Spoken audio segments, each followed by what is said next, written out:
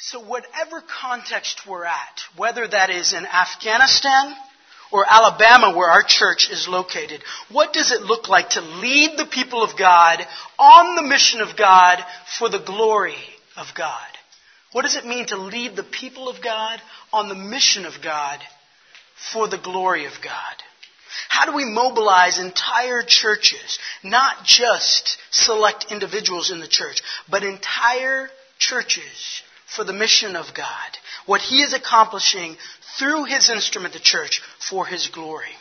Let me tell you a little bit about what that looks like at Brook Hills. At Brook Hills, it means that we define everything we do and look at everything we give ourselves to, from our time, our people, and our resources, by one statement. And that statement is, we glorify God by making disciples of all nations.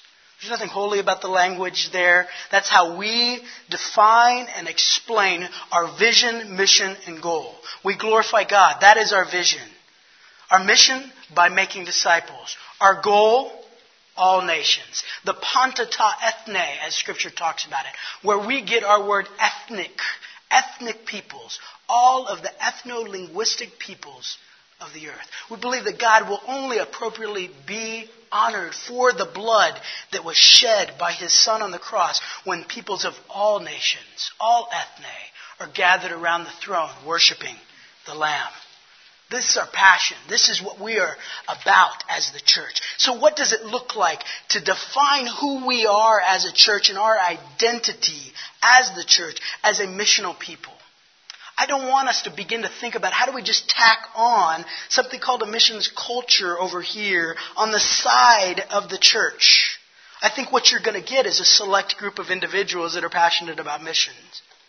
But if you embed global mission and God's plan to reach the nations for His glory into the identity of the local church, now we're talking about something different. We're talking about God's divine instrument, the church, to be released for His glory. So how does this practically work out? What does that look like? How do we work towards this end? Sounds great. What do you practically do to begin that if you are in church leadership, or if you're a member, or if you lead a church? What does that look like? And I want us to look at 4 things today. First, to be a church shaped by the Word of God. A church shaped by the Word of God. Now, I think all of us would say, yeah, we're a church shaped by the Word of God. The Bible is preached and proclaimed. But I think it's important to also step back in Scripture and look at God's redemptive plan throughout all of the ages. Ephesians chapter 1 says, before the foundation of the world, and then in verse 11, it says, to sum up all things in Christ. What is God doing in the cosmic picture of redemptive history? And we need to get caught up in the story of redemptive history and what God is doing through His people since the beginning of time till consummation. And as we do that, identify where we are in that story. Not as just something we look back and say, we see creation, fall, all of this. And think, that's nice that we understand that. Where are we located in that? Where is the church? And that helps define our purpose as the people of God. See, Jesus Christ has come and He has inaugurated the kingdom with His coming, but yet He has not come in full power to judge the nations as He will. We serve a coming King as well. And we are people that live in the time in between the times. That is who we are as the church. And we have been tasked with this mission of making disciples to the ends of the earth. That is our responsibility in the church. So this is who we are. You see, the global purpose of God is ultimately not about us. It's not about you and me, but about God's glory among all nations. That's why at the Church of Brook Hills, we do not exist to provide the best performances and the best programs for our pleasure. We exist to glorify God by making disciples of all nations. I do not believe that this is our spin on Scripture, nor our ministry niche. This is God's purpose for His people throughout all of redemptive history. From cover to cover, the Bible teaches that all the church, not just a select group of individuals, but all the church is created to reflect all of the glory of God to all of the world. This is who we are as the church. This is how we create a culture of missions in the local church, knowing our identity in Christ and our purpose as the church. Not something tacked on the side, but something that is central to who we are as the church. Now, let me give you a background here. I'm a missionary kid, preacher's kid. Okay? So, I'm an MKPK. And if you've known either, you know there's a lot of MKPKs that are pretty messed up out there. I've seen a lot of stuff in the church. I wouldn't have chosen the church to accomplish God's purpose and plan of redemption of all nations. That wouldn't have been my first choice. Have you seen a committee or a task force in the local church? But it's not my choice. It's not your choice. This is God's divinely ordained choice instrument, God's agent to accomplish His mission. And Christ is building His church and accomplishing His mission and His purpose to be glorified by all nations. Matthew 24:14 says, "And the gospel of the kingdom will be proclaimed to all nations, and then the end will come." You see, something in the divine economy of God, God is using His church to accomplish His means of extending His glory to all nations. So we must be a church shaped by the Word of God. A church shaped by the Word of God. Second, we must be a church sharing in the work of God. A church sharing in the work of God.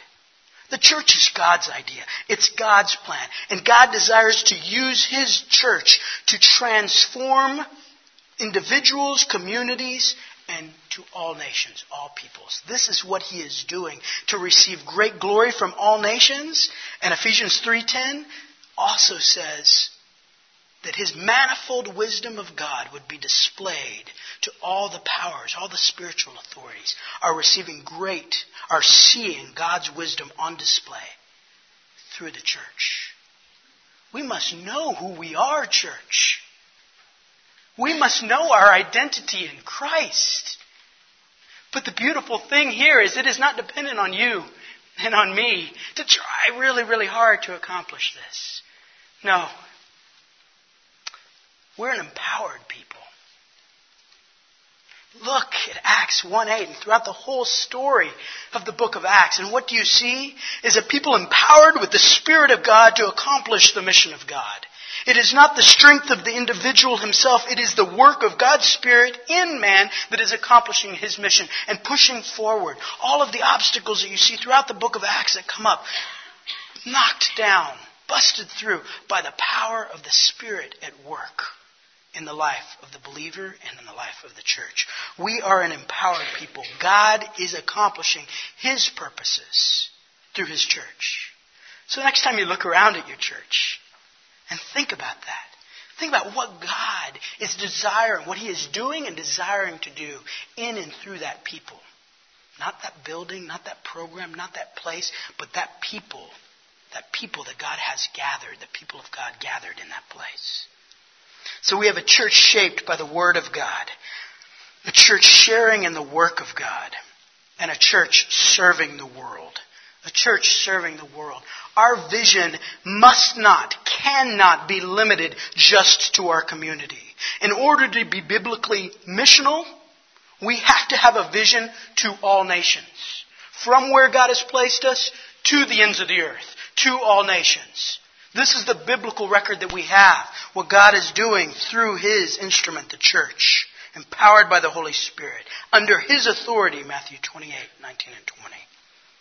So we have one mission. We have one mission. So how do we serve the world? The way we think about this as one local church, at the Church of Brook Hills, is we have one mission: to make disciples of all nations. That's our mission. How do we begin to wrap our heads around that mission? Think about the global scope of that. Wow. All people, 7 billion people now around the world. And our vision as a church is to make disciples of all nations. How do we go about doing and living out this one mission? I think there's one mission, and we need to start thinking about two contexts. When we begin to look at Scripture and turn and look at the world and think about how God sees the world and think missiologically about the world and how we engage the world, we need to ask one primary question. Is the church present or not? Because that determines how we go about the mission. If the church is present, then our role is to come alongside and strengthen and serve with the church. Oh, for far too long, we've gone and done our project, walking past 4 churches in that community to do our project and get back on the plane and pat ourselves on the back so we feel a little bit better about ourselves and we can check that box. And we go back and wonder why there aren't long-term results, why there isn't fruit and disciples formed and churches planted and strengthened and multiplying. Why is that? Because we've walked right past God's chosen instrument, the local church, to accomplish His mission in that community. Please serve the church. Strengthen the local church. Come alongside your brothers and sisters around the world and learn with them how to come alongside them and engage that particular community. So where the church is, our role is to serve and strengthen the church. And where the church is not, our role is to see it birthed, to see the church established in that place. In contexts that I served in, like in Central Asia, you have large cities and population segments and parts of the country and different countries where there is no church present, or very little or few believers, isolated and not gathered as the church. So how do we send out laborers to the harvest? How do we send out long-term church planting teams for the sake of seeing healthy, multiplying churches birthed among each ethnos, each people, and them stepping up, embracing their role in that mission of sending and seeing all nations come to faith as well? We have to stop being short-sighted and think, I led somebody to faith in this unreached people group. My job's done. Oh, I've got a few believers gathered. My job is finished. No, we come alongside the church and we labor to see the church birthed, healthy, growing, multiplying, and embracing their role, our role, in seeing Christ's name honored and worshipped among all peoples, all nations, everywhere. So we must be a church shaped by the Word of God, a church sharing in the work of God, and a church serving the world.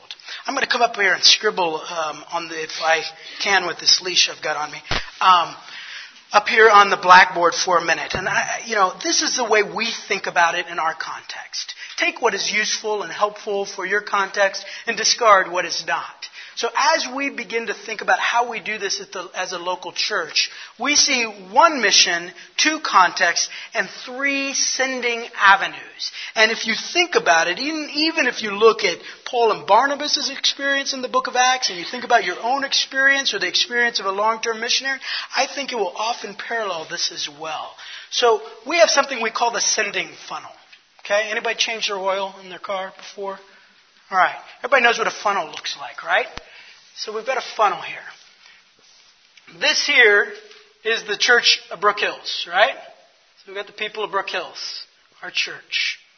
And this is our pitcher of water, and I'm not a good artist. So we're seeking to pour out our people in this sending funnel. And we see 3 primary avenues that flow in this. Short-term mission, mid-term mission, long-term mission, and church planting teams. Okay? Greater opportunities up here to go, and more cross-cultural, biblical, theological training necessary as you get deeper and deeper into this funnel. Okay? Not everybody's walking all the way through this funnel. We want to maximize who God has created each one of us to be for the sake of making disciples of all nations. You see, we've all been called to Christ and we've all been commanded to make disciples of all nations. That's not a subjective call issue. A calling is a specific way that each one of us live out that command. So, as a teacher, as a doctor, as a lawyer, as a preacher, as a missionary, how do we live out this calling and command to make disciples of all nations wherever God has presently located us? And be open to what God may do to call us out to specifically live out that command in a particular context around the world. So short term for us is usually somewhere around 2 weeks. And we talk about and challenge people to spend 2% of their year, roughly a week, 2% of the year, with the idea that that will transform the other 98% of their time in the context that they live in every day. So go and be exposed to what this looks like so that it transforms the way we live right here in this context. We set as a goal in our faith family to see 20% of our membership going each year. Going each year. That translates for us to somewhere around 60 trips, 60 to 80 trips in a given year. Midterm for us is anything from 2 months to 2 years. Midterm, you're kind of like, what's that? We want to see the Mormonization of the church. Now, let me explain. I mean, that it would become normal that people would grow up in the church and give not just short term, but extended periods of time serving the nations. That would become normal. That people would spend a summer, a semester, a year, a couple of years through strategic points in life, whether that's a gap year, whether that's in college, whether that's in mid-career, early retirement. We have people in all of these demographics going and spending. And many of them are wrestling through, is God leading me to plant my life out among the nations long term? Great. It'd be great for you to go and spend a more extended period of time seeing how God shapes that and guides you through some practical field experience. We get a lot of people at Brook Hills that go on a short-term mission trip and they want the next ticket out, and they want to spend the rest of their lives out in India or wherever it may be. And we begin to help shepherd people even before they go on a short-term mission trip and say, yeah, are you a member of this faith family? Are you dating the church? Or have you committed to the body of Christ? Are you sharing the gospel in this context? Are you making disciples here? Are you serving your community and the nations through your small group? And then as people go and serve short term, we want to challenge them to have they been trained to think about what cross-cultural ministry looks like? How do they step deeper into engaging internationals in their own city where they're located as a training process? We don't see the church as isolated from a curriculum. If you look at Acts 13 carefully, what was the context in which Paul and Barnabas were called out of the church of Antioch? I gave it to you in the question. It was in the context of serving in the church of Antioch. As they labored together, both as elder pastor leaders of 2 of the 5, God called them out, and the church prayed and set them aside and confirmed that calling and sent them out. That we see it as a biblical pattern. So what is our training curriculum? We do have resources that we use, but our primary training curriculum is the local church. Serving in and through the local church and serving the community around us through the local church. That's the primary means to raise up and for the church to have the role to confirm calling in people's lives as they go out and serve among the nations. So this is midterm, and I brought our director of midterm just so you see that it's actually a real thing. This is Paul here, so if any of you guys would like to talk to him later a little bit more about what midterm looks like. And then long term, sending people out from our faith family to serve long term. It takes long term, especially in places where the church is not, to see the church birthed, gathered, healthy, multiplying, and reproducing among all nations. That's not something we can accomplish on a 2-week trip. You know, how do you make disciples on a short-term trip? That's a really good question. That's one we ought to be asking. What we've come to realize, and I believe this is grounded in Scripture, as well is that we are only about disciple making and short-term mission as long as we are serving long-term field partners or the church global. And inasmuch as we come alongside field teams or local churches, then we are a part of disciple making, even if we're there a week. Because we're helping push forward and serve that local instrument, the church, to accomplish the mission. So we primarily serve and strengthen the local church through sending short-term teams to serve long-term field partners. Okay? Now, partnership's messy. We don't have time to dig into all of that. It takes relationship and trust.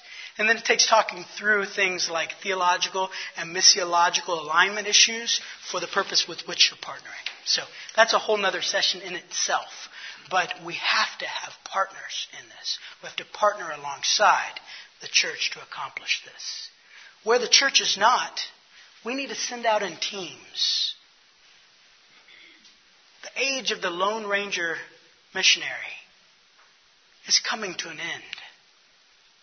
And thankfully, we see people that are seeing a biblical pattern in Scripture of going and serving biblical mission in biblical community.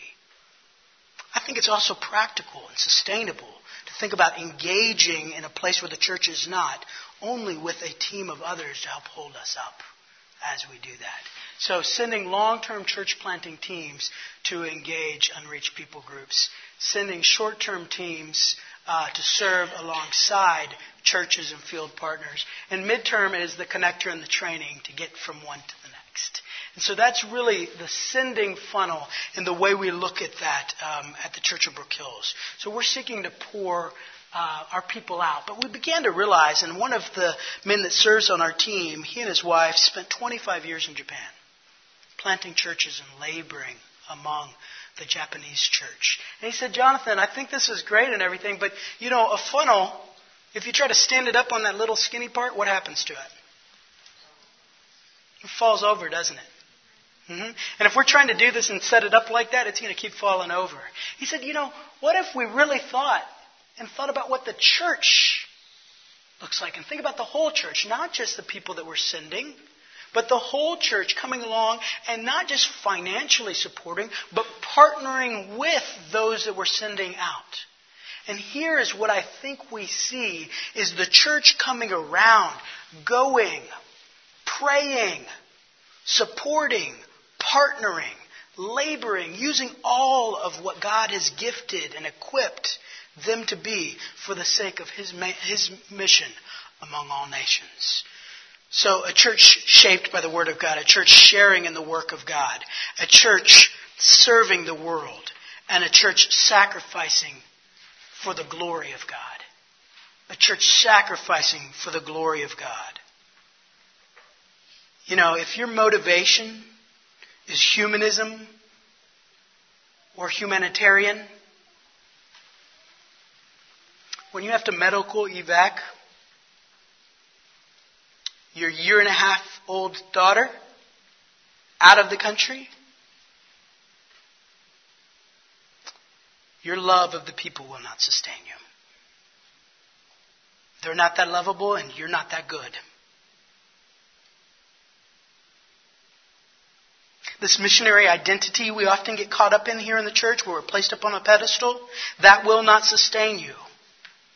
Results. What happens if you go and serve and don't see those results? That will not sustain you in the face of adversity. The only proper motivation for planting your life among the nations is for the sake of His name. For the sake of His name. For the sake of the Lamb that was slain to form a people for Himself from every language, tribe, nation, and tongue. For the glory of God.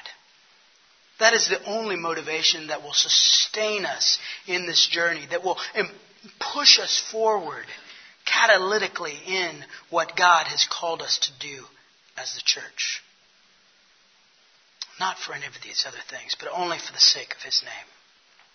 You know, the first time I saw these things lived out in a local church, was not at the megachurch that I serve at now.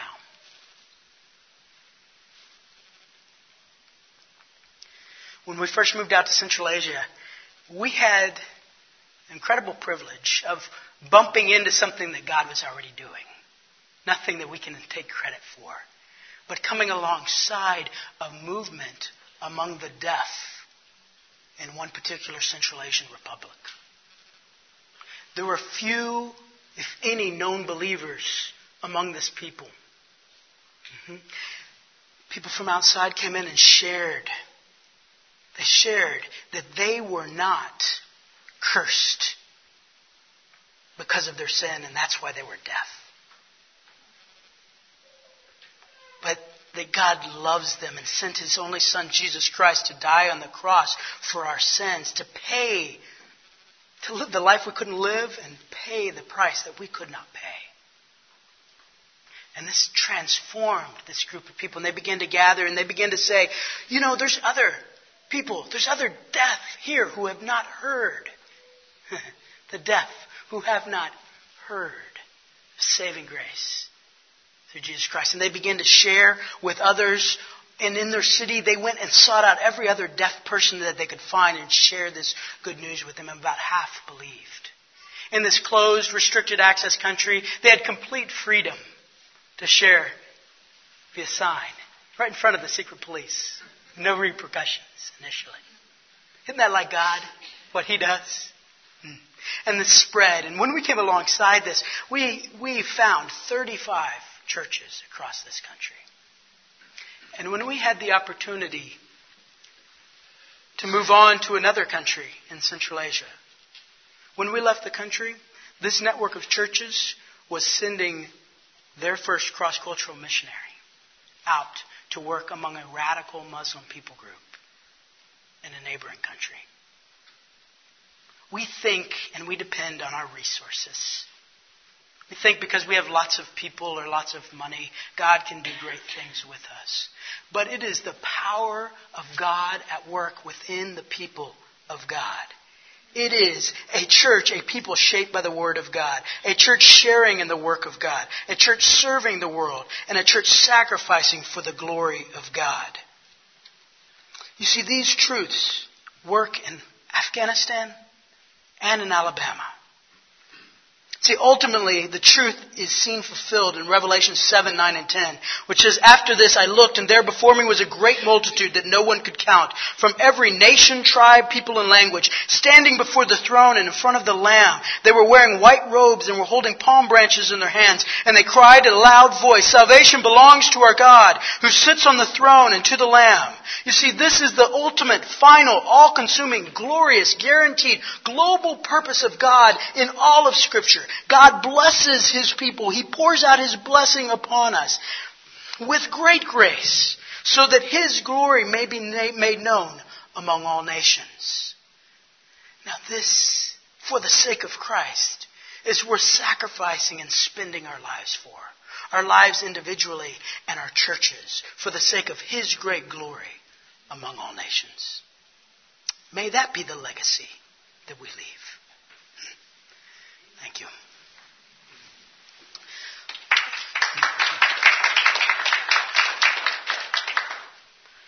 I wanted to take a moment and transfer in our time, transition over to a time of question and answer. I wanted to try to leave plenty of time for dialogue and interaction because this isn't practice, methodology, go, take, export, import.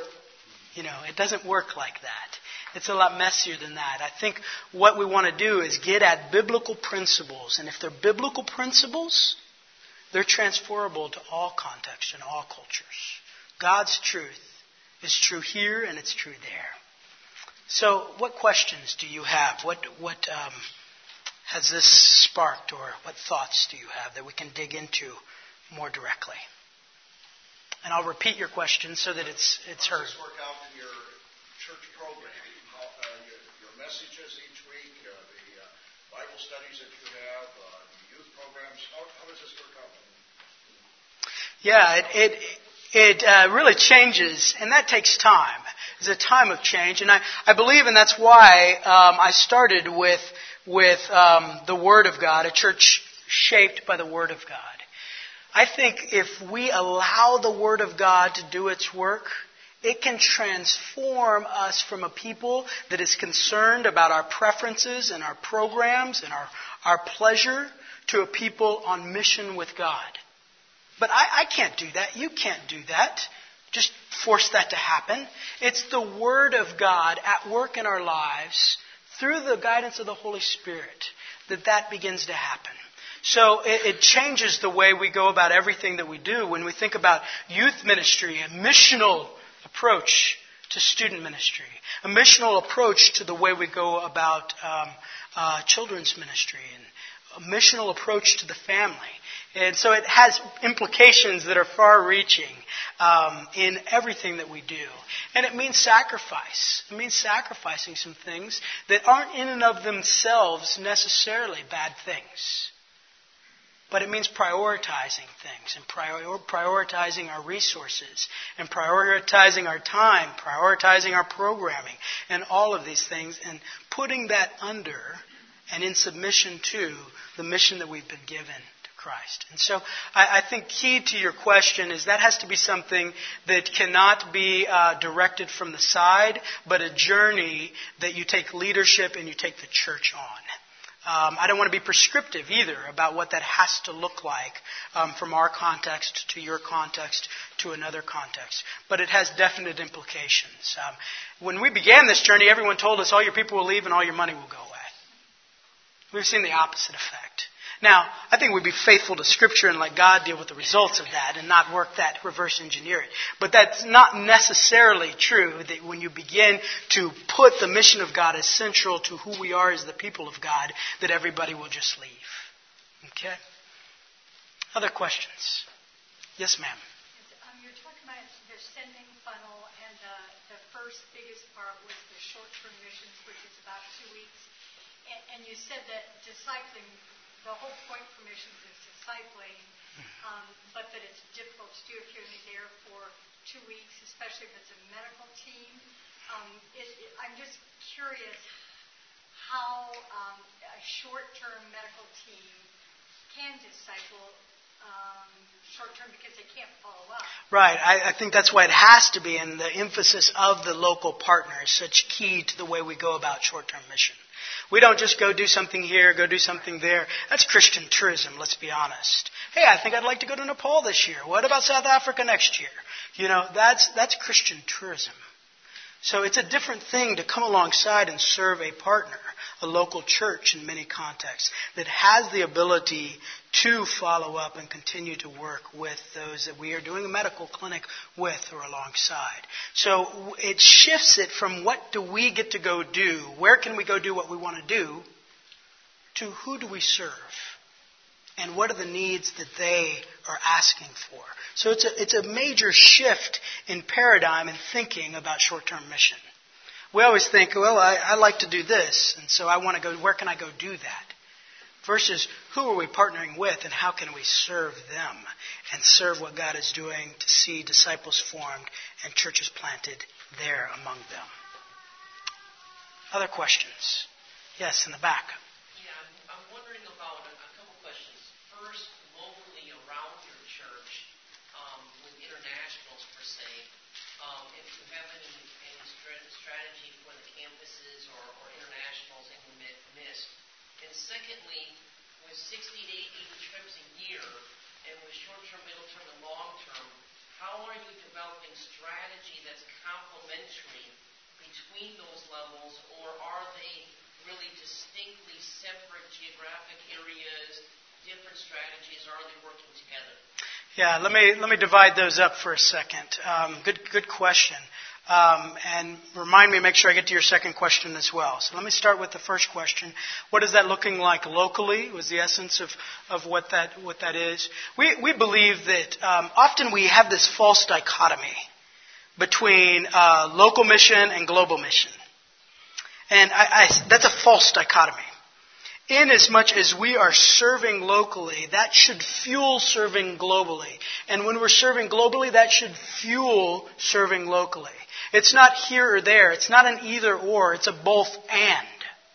We do both. And so we serve locally with a vision towards the nations. We serve the nations and serve our local communities. So one of the ways, practical, and I'll jump into your second question now, often what we see and what we hope to see more of as we get deeper and deeper into partnership, is these funnels start in Clarkston, New York City, Detroit, Seattle, all kinds of places where you find where we have long-term church planting teams serving. And they help guide what this cross-cultural preparation and training looks like. So we're working hard to make this an integrated process and not a silo effect, to where you begin training to be a long-term church planter when you go on your first short-term mission trip. That these aren't isolated things, that this flows naturally into one another. And so that's the challenge, and that's what we're working towards, seeing happening more and more. To where we're engaging locally, we're engaging cross-culturally in our own country, and that training to go out and serve among restricted access, closed context starts here in North America or in London and Paris. And we're engaging, and that's getting deeper as people are going through this funnel. They're also, by the time they're going out here, they're not going like, oh, I guess I better learn a little bit about language and culture. No, that's been happening from the top, from the beginning of this to the bottom. So, other questions?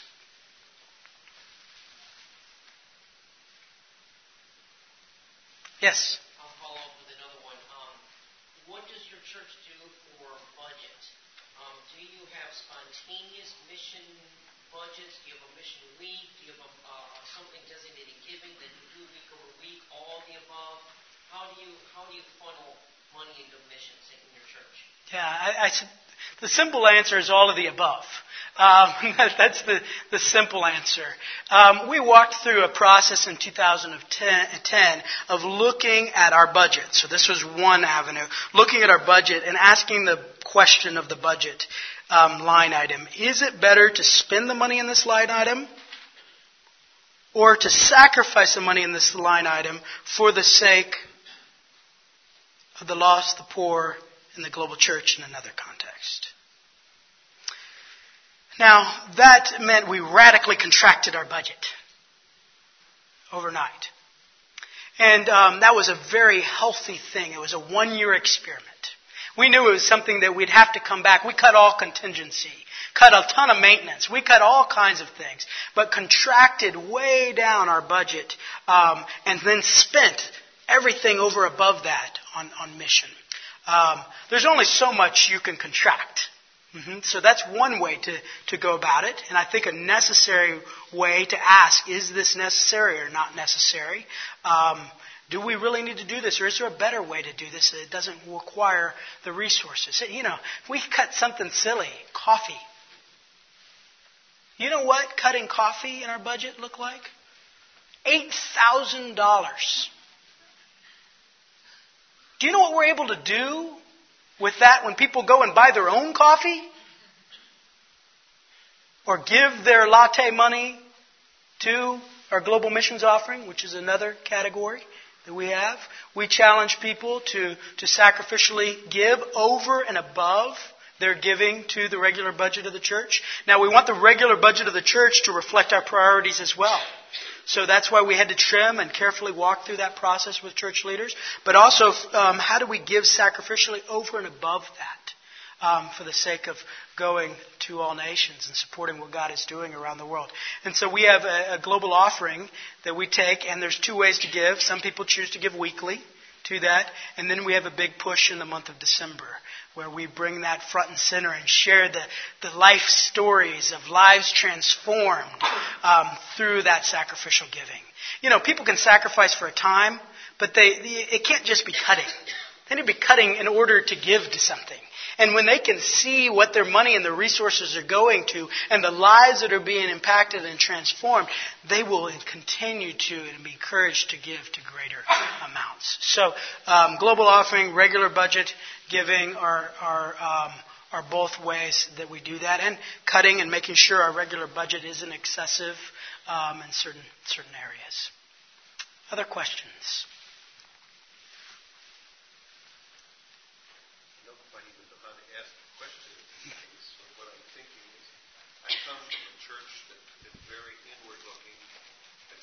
typical evangelical, Lutheran type church. I'll say what it is. We're slowly dying. We lose a couple members, and I happen to we redid I had a shock this other day that they redid the mailboxes, and we got a whole third empty. That boxes at one time were all full. And my wife and I, over the last 4 or 5 years, have gone on mission trips, have come back and not even been asked where we went. Very, it's slowly changing. I'm leading a trip to Guatemala this year. But I've been told, make sure that the fundraising doesn't interfere with our budget because we're $30,000 short. Right. I see no sacrificial attitude like your God. It's like, don't get in our normal ways, you know what I mean? Now, I will say, and I feel very good, that God is afoot in this whole process because the fundraising has happened in ways that I can't expect, I can't hope for, and I will just share one quick example. I went and bought a piece of excavation equipment. It has nothing to do with my mission trip. I was talking about this, and the guy says, I'm selling this piece of equipment so I can buy a barbecue machine because of it. And he came and did a barbecue for me, donated all the money, and raised $600. But will my taking this team, I'm trying, I guess, to do that 2%. I'm hoping to bring these back to make my church grow. But I haven't got a lot of space sometimes that this Right. will happen. I think in as much as God has given us responsibility and influence to lead, we lead from the Word and we expose people to the world. They need to see the Word lived out on the people of God in the world. And that combination is a powerful combination in the life of any church and in the life of any believer. And so, we, over and above this, all the sacrificial giving and cutting in our budget, in 2010, people raised over $650,000 to go on mission trips. We don't pay people to go on mission trips. They raise their support to go on mission trips. And so, I firmly believe, and I think that's part of a faith journey, is challenging people and letting them see how God provides. And so they can share stories like the one you just shared. And as we share those stories to others in the faith family, they're going to be attracted to what God is doing. You see, throughout the book of Acts, Paul and Barnabas going out, Paul going out, and they cycle back to Antioch. And at one particular point, they shared what they call the mighty works of God and what He did. And it says the church gave great glory to God. And I think we have to do that well. We have to come back and share the mighty stories of what God is doing. And that will continue to raise up and work in people's lives and call them out to participate in God's mission. And we have to lead by doing. Often we think that we want to try to convince everybody of something. And you know what? We're going to spend the rest of our lives just trying to convince somebody of this. Step out and lead by doing it. When we arrived in one country in Central Asia, we chose to work and do something in a way to gain access there, so starting a business and all of this in a way that hadn't been done before. And, everybody's like, no, that's not a good idea, this and that. We got permission from leadership to try it. 2 years in, everybody was coming and saying, hey, help us think about how we do this here. We didn't wait for everybody so we could take a vote and everybody to think this is a great idea. We got permission from leadership, so we submitted to the leadership that God had placed, the spiritual leadership that God had placed over us. And then we stepped out and led by example. And if it is God's work, then He'll accomplish it. And that will be evident to others, and we won't have to just stand on the soapbox and try to convince someone of something.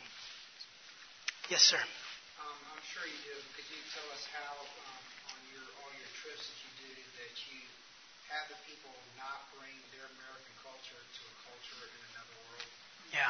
Yeah, and that's a process. A big part of that is backing up training. Way back here. So a big part of that process is it usually takes a 6 to 9 month window to begin to work towards a short-term mission trip. And even more if you talk about training up the leaders. So I don't lead. We don't as a staff. We can't keep up with that. So we train and equip short-term team leaders in our faith family to serve. And they usually walk through 6 to 8 weeks of training with that particular team.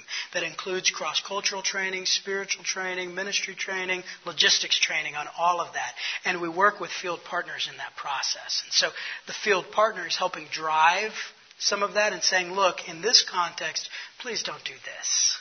In this context, be careful with this. If you're going to come this way. And we're not afraid of telling people no, and they're not ready. And there's some great examples of that where, I want to go on a short-term mission trip. Well, I'll give you one example. Let me back it up. A young lady came to me. She was a nurse practitioner and said, hey, I want to go spend the rest of my life as a missionary nurse. Great. Are you a member of our faith family? No, I was just kind of visiting, and I think that'd be a great place to start. Let's walk you through our 4-week membership process. Mm-hmm. Hey, she comes back. Hey, I want to go. I'm ready to go. Are you serving in a small group in this community? Are you sharing the gospel here, making disciples here in your own culture and context? Are you living it out right here? Not really. Okay, let's start there. And then cross-cultural training, going on short-term mission trip. It was a little over a year process, and she's about to go out and spend a year, now midterm, serving as a nurse among an unreached people group in the Horn of Africa.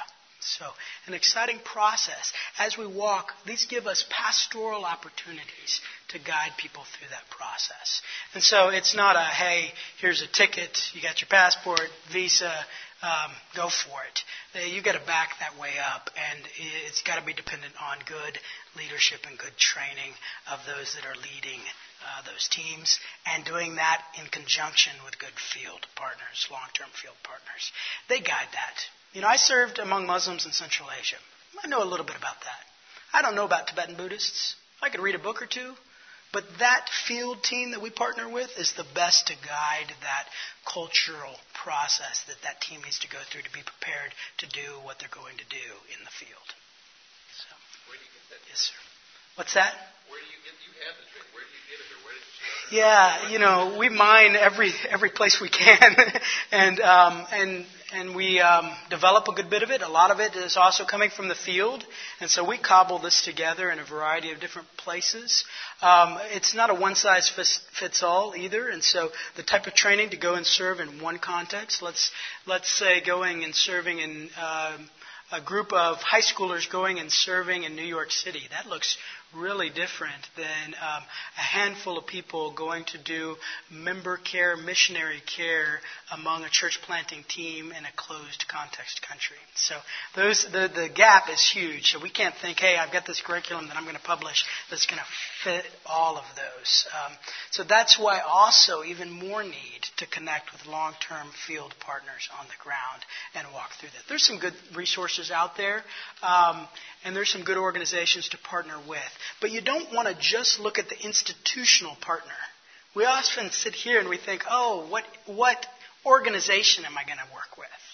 And we need to look beyond that to what field partner am I going to work with?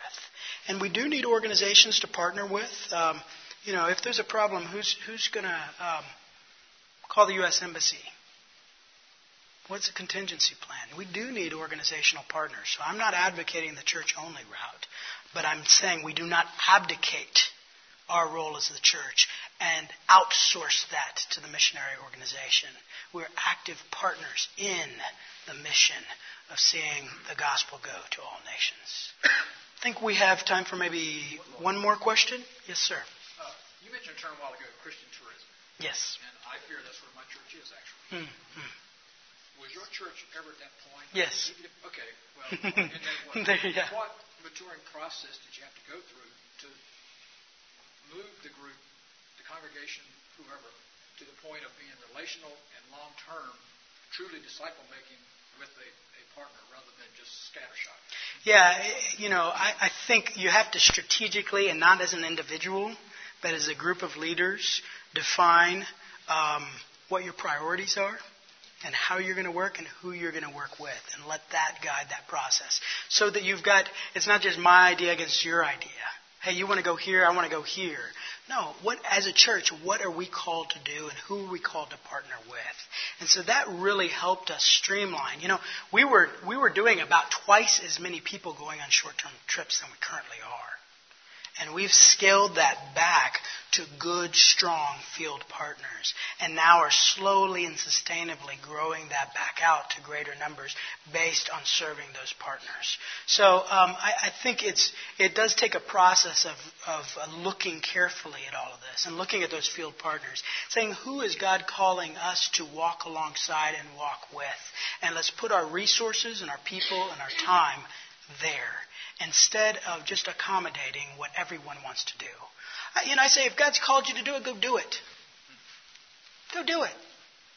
But He's calling us as a church and church leaders to work in this way. So if you'd like to join us, come on. So I don't think we have to say, no, you can't go do that. But as a church, we're corporately going to do this. And that's not a decision of one autocratic person, nor is it putting together a team of lobbyists for their particular interest. It's actually church leaders rolling up their sleeves and saying, what is it that God's called us to do? And how do we step forward with a plan and work in that way? Very good question. Very good question. That was a problem that I dealt with. And actually, they call them pious vacations, my church. But this was God's thing. Cleta and I went to Nicaragua last January on our own with GHO. Wonderful way to go. And part of their wisdom is that they said, we want a list of people to email back. And our church administrator said, well, I want to see what's going on, so send me that. Well, as soon as she seen the first one, she blasted it out to everybody in the church. And for that week, I got sick. All kinds of things happened. It wasn't so good. And when we came back, there was a change in attitude. That's where we are making progress. Because people suddenly realize our vacation wasn't so cool. Right. And I say take leaders along the journey with you. Don't just go do your own thing. Take the church leaders God has entrusted to that church along with you in this process. Thank you for being here. Appreciate your time.